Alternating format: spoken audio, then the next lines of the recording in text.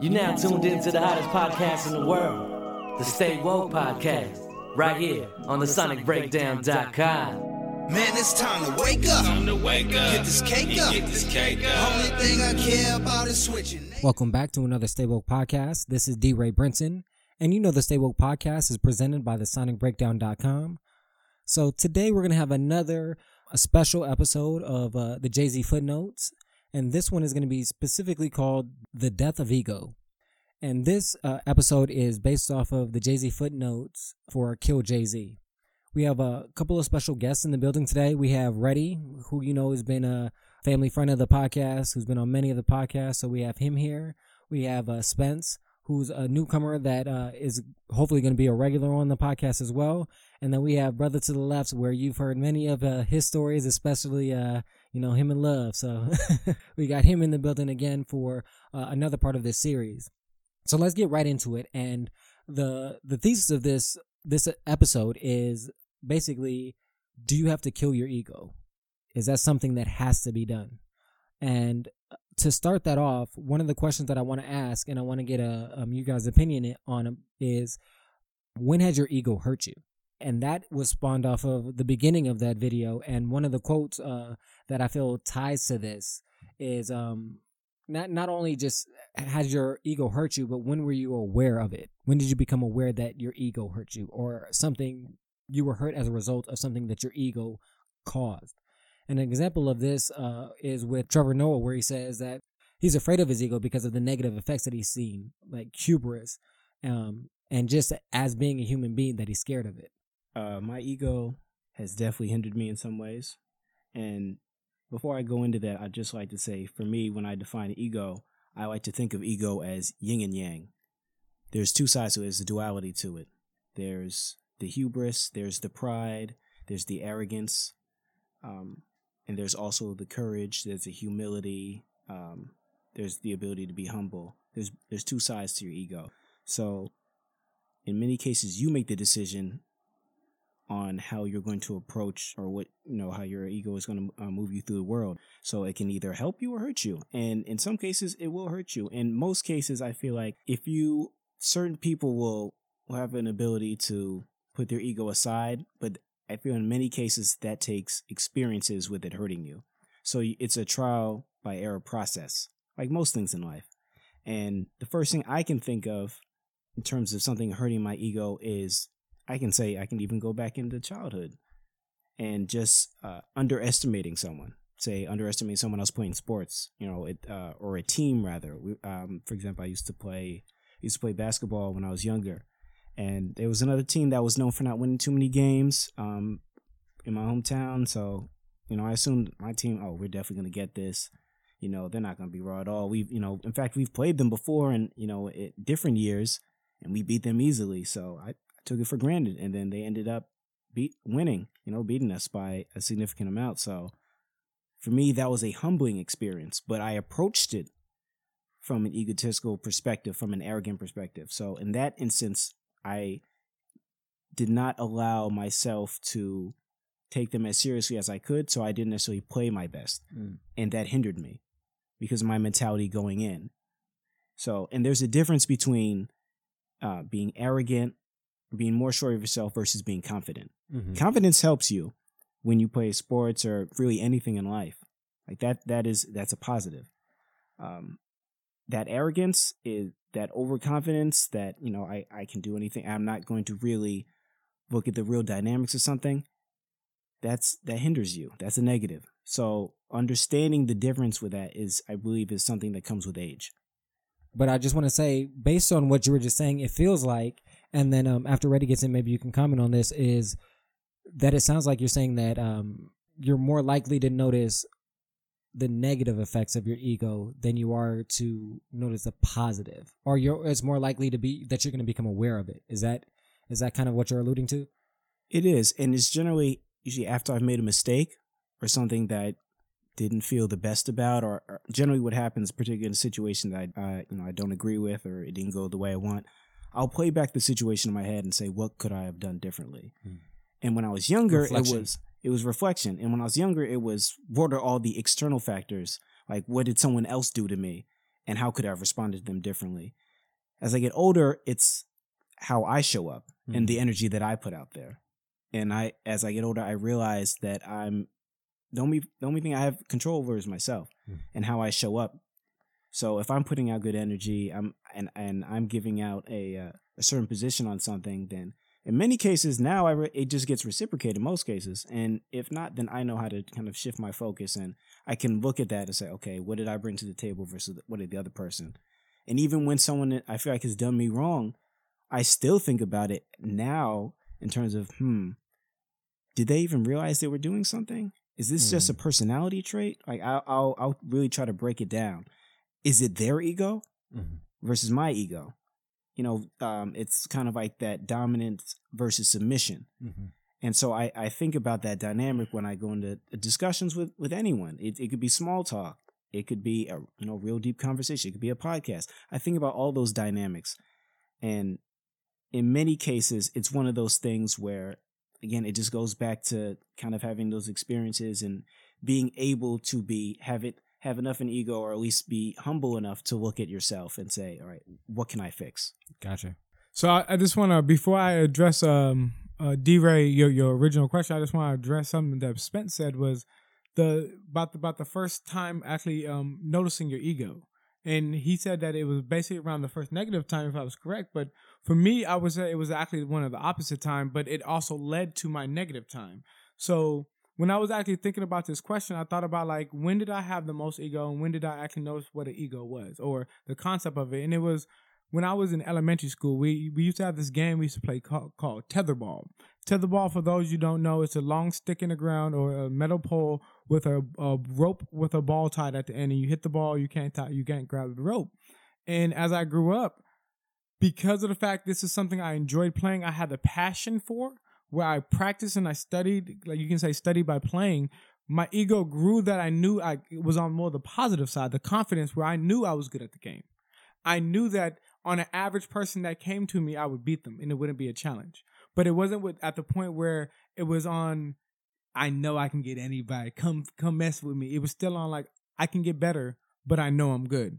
But as I started to increase in my skill and dominate more people, that's when my ego flipped on me. And that's when I started seeing more the negative side, because I started doing two things happen that showed me that I was more in the negative concept of the ego, the first one was when people I knew that I would normally play in the past that I know don't play well, I would be, play easy with them. So it was actually a fun game.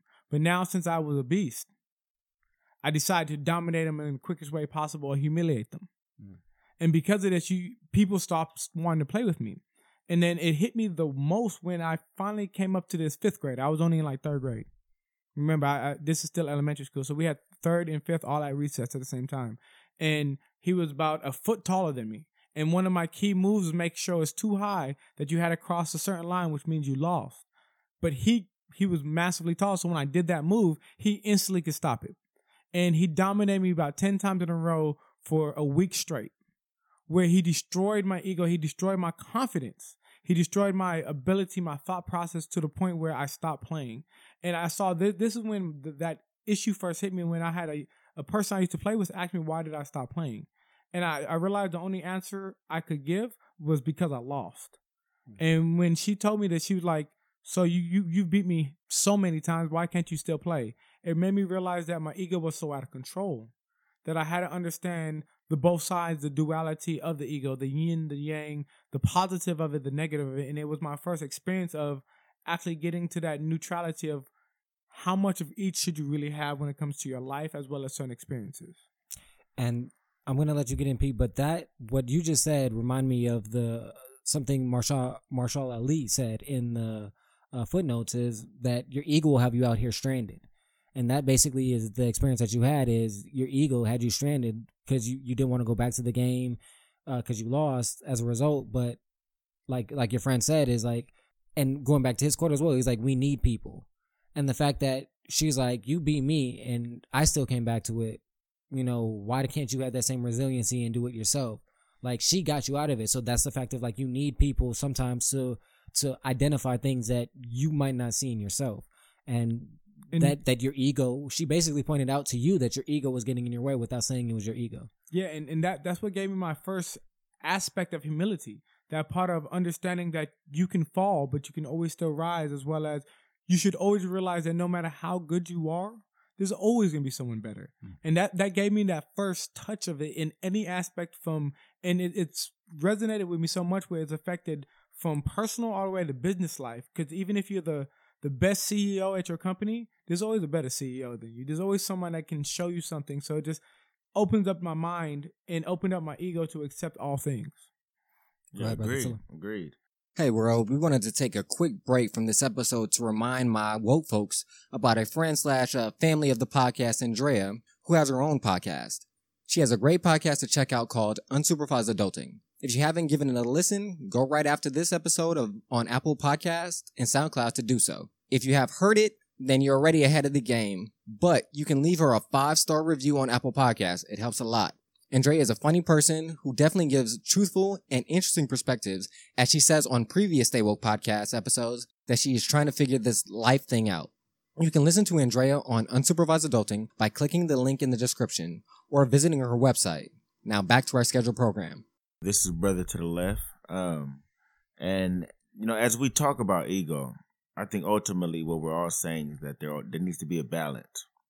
If you are in a situation where it's all ego, you are setting yourself up for failure. You're setting yourself up for disappointment. It's not going to be a good outcome for you. There has to be a balance. You have to realize that there will always be somebody who's better than you at something. But as I think about ego in terms of my personal life, in terms of how it has affected me personally, I think overconfidence is dangerous. No matter what aspect of life you're talking about, overconfidence is dangerous. If you are so overconfident that you're overshooting things, or you are not anticipating things, real, practical things that can come your way, because you're so confident, you're setting yourself up for failure. Because there's always those small and practical and minuscule things that will fuck up your whole program. Whether you're talking to a female, or if you're a woman and you're talking to a man, or whether you're in a board meeting, in terms of running the gamut, right? There's always those things that will come in and throw a wrench into your program if you are overconfident. And so with that said, there has to be a balance. First of all, let me say this. You got to be confident, right? Because you got to fake it till you make it. God damn it. And as you fake it till you make it, you will be surprised how many people you will get on your team, how many people will be on board, of what you're talking about, whether it's bullshit or not. You could be running some straight bullshit. But if you're confident as you're saying it, you're going to have people who's on your team because of, how you stick your chest out and how how you say it with confidence, right? At the same time, you can't overshoot. You have to be in a situation where you're, and again, that's where that humbleness comes in, right? Because if you're not humble, if you're not in a situation where you're genuinely humble, if you're all arrogant and all confident, it's not going to work out well for you. But if you're in a situation where you play that humbleness and you know that this humbleness is going to get me to point A and point B, that arrogance is going to get me to point A and point B and make me look good. But in terms of things being practical, you're really humble about things and you're listening to other perspectives, and you know that someone else may have a better idea than you, or that this situation might be better than yours. If you have that balance, you'll be in a really good situation. But if you're overconfident, you're really setting yourself up for failure. There was a position I applied to that I wasn't necessarily qualified to have. But because I spoke so confidently about it, and because I spoke like, in terms of, I knew what the fuck I was talking about. And not only did I know what I was talking about, but I could back it up. Even though I couldn't, like if they would have dug a little deeper, yeah, I didn't have too much data on it. But I know the power of confidence. I know the power of ego. From my experience, I know that. So I spoke from a place of power. I spoke from a place of confidence. I spoke from a place of I knew what the fuck I was talking about. And I actually got that position. They offered it to me. Now, I didn't take it because there was a different position that was a better fit for me, and I took that position. However, I was offered a position I should not have had because of the power of ego. That's a great example. Yes, I do. This is Spence. So just touching off what brother to the left said, just reminded me of, again, going back to that duality of ego. So, and similar to actually what Reddy was saying, in this case, it was a negative experience led to a very positive one in terms of ego. So we spoke earlier about overconfidence. Right after, at one point, this maybe about 4 or 5 years ago, I was transitioning out of job. I just lost my previous one. And I had been referred to from a former coworker. They had referred me to this other position that would have been with I'm not gonna say a congressman, but it's someone in government, in a high government position. And so I went to the interview, and I felt good that my name had been mentioned, and they had reached out to me and said, "Hey, we want to speak to you." And I went in, and for those that don't know, I'm a writer, journalist, reporter. I've been doing that for years. And I went to the meeting. I had already been doing that, been in the field, and I came in, and what I expected to only be 1 or 2 people interviewing me, which is generally, in most cases, that's usually how it went for me. It was about 6 people in the room, and they were in like a semicircle around me. Somewhat like an interrogation, feeling like it was an interrogation, and they literally all had these different charts where they would each ask a question. It wasn't even in order. It was just kind of their own order. Keep you off balance. Keep me off balance, and they were just asking questions that threw me off balance. So in particular, because I have a writing background, a reporting background, they were asking me more questions about policy, particularly about the person in government, a representative who I would have been working for, and I didn't have the answers to that. And they're also looking for a certain experience that I didn't have the experience to speak to, primarily because they're asking me about campaigning and things, and I'm like, I've written about it, I've covered it, but that's not my background. Yeah. So it had me at a disadvantage. About maybe 10 to 15 minutes in the interview, I just knew that I'm not getting this at all. This is just going really bad. So I didn't necessarily check out, but once you kind of knew that it wasn't going, it's like, okay, well, how can I bow out gracefully? 3 days later, I got an offer to actually get a job that I really wanted to. It was in a newspaper. I'm currently where I'm working now, San Francisco Chronicle. And before that, as soon as I found out that I'd be having the interview, I did all the research I could possibly do to prepare for this interview. I read pages upon pages, articles upon articles. I did research on every person that worked in the particular department I was in, about 5 or 6 different things I had written. I looked over the website. I spoke about and made notes around what I would change and why I would change it, and here's what I would bring to it. I was so prepared for that interview when I went in. And also, it didn't happen to be a semicircle of people. It was two people, 2 people.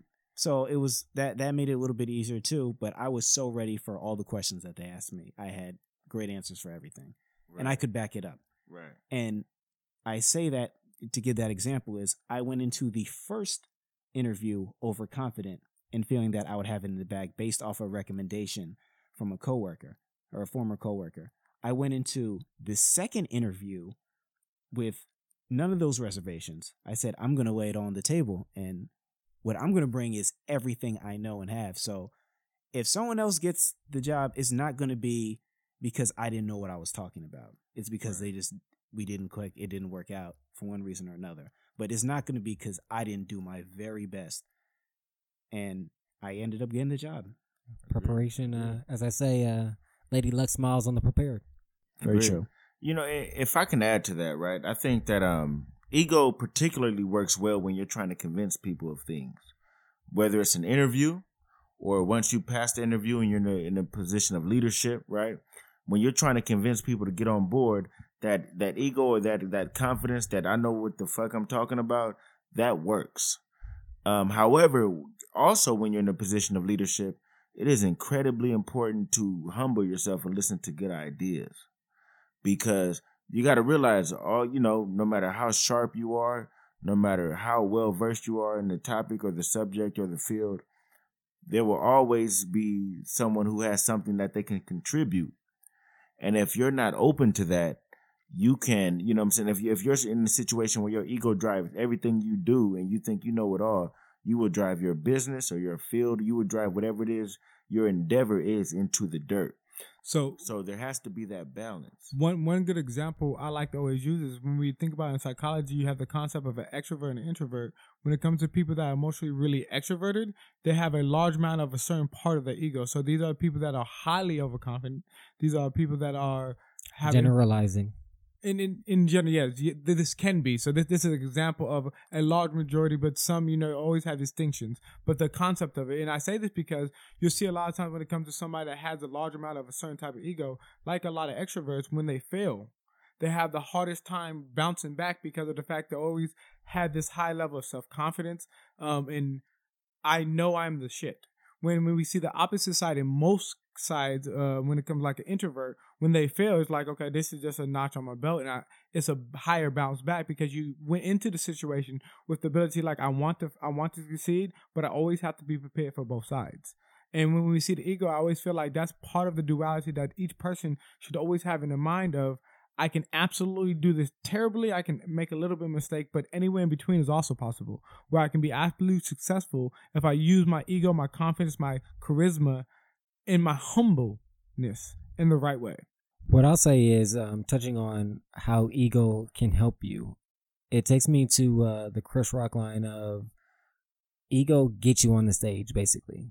What I took it, that quote or that expression, is that basically an artist, a performer, an entertainer, somebody that wants that limelight or puts themselves in that position for that limelight, your ego has to get you there.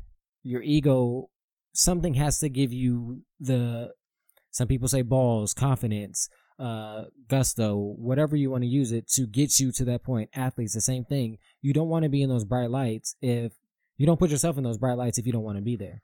So your confidence gets you there. And then it's the talent, the hard work, the dedication, the preparation that we all were mentioning that keeps you there. Right. And so I do think that your ego is important to get you there. But again, you have to keep it in balance. That brings up something really interesting. You spoke about an entertainer, Chris Rock. And not just an entertainer, one of the best comedians living. And definitely one of the things that, particularly with comedians, he's absolutely right about that ego will get you on stage. But there's still that duality of you need to feel that acceptance from the people, because you can go up and tell jokes, but you need people to laugh. If people don't laugh, you're going to start questioning yourself and saying, all right, that didn't work. Is it am I not really funny, or, are they not really feeling me? Like, all these questions will come up. There is definitely a lot of insecurity that is associated with comedians, and they draw on that to bring out the comedy. And you're exactly right. But just in that, that's the crazy duality again. It's the fact that just in order for them to get on the stage, though, right, you don't have to say a word. You don't have to tell a joke. If you don't have that ego to push you on that stage, you're not getting on that stage. You know what I'm saying? And then that insecurity is what then, in a lot of comedians' cases, because they even talk about it, the insecurity is what keeps them to stay on the stage when the shit ain't working. And to keep coming back, because all good comedians bomb. Yeah. If they're doing stand-up, all good stand-up comedians you have to fail at it in order to get good. Yeah. If no one ever boos you and you go through life like that, then do you really have necessarily an accurate portrayal of really how you are in your performance? If everyone's telling you the best, you've always been the best. Agreed. That can lead you to start making, like more mediocre content, because there's nothing you really have to strive for. That's true. Right. If you get an A+ on anything you say or anything you do, it's, or you get a certain amount of praise just for, you doing, you'll eventually start doing less because I don't have to do as much. I don't have to try as hard. Right. And so, with that said, let me add to that and also kind of take this in a slightly different direction, if you brothers don't mind. Come back next Friday to hear the conclusion of this Stay Woke podcast episode. Definitely come back and take a listen for that. We drop a new episode every Friday, so subscribe on Apple Podcast or our YouTube channel, The Sonic Breakdown, or follow us on SoundCloud. And you know our motto, live, listen to some great music, and above all, love more. We out.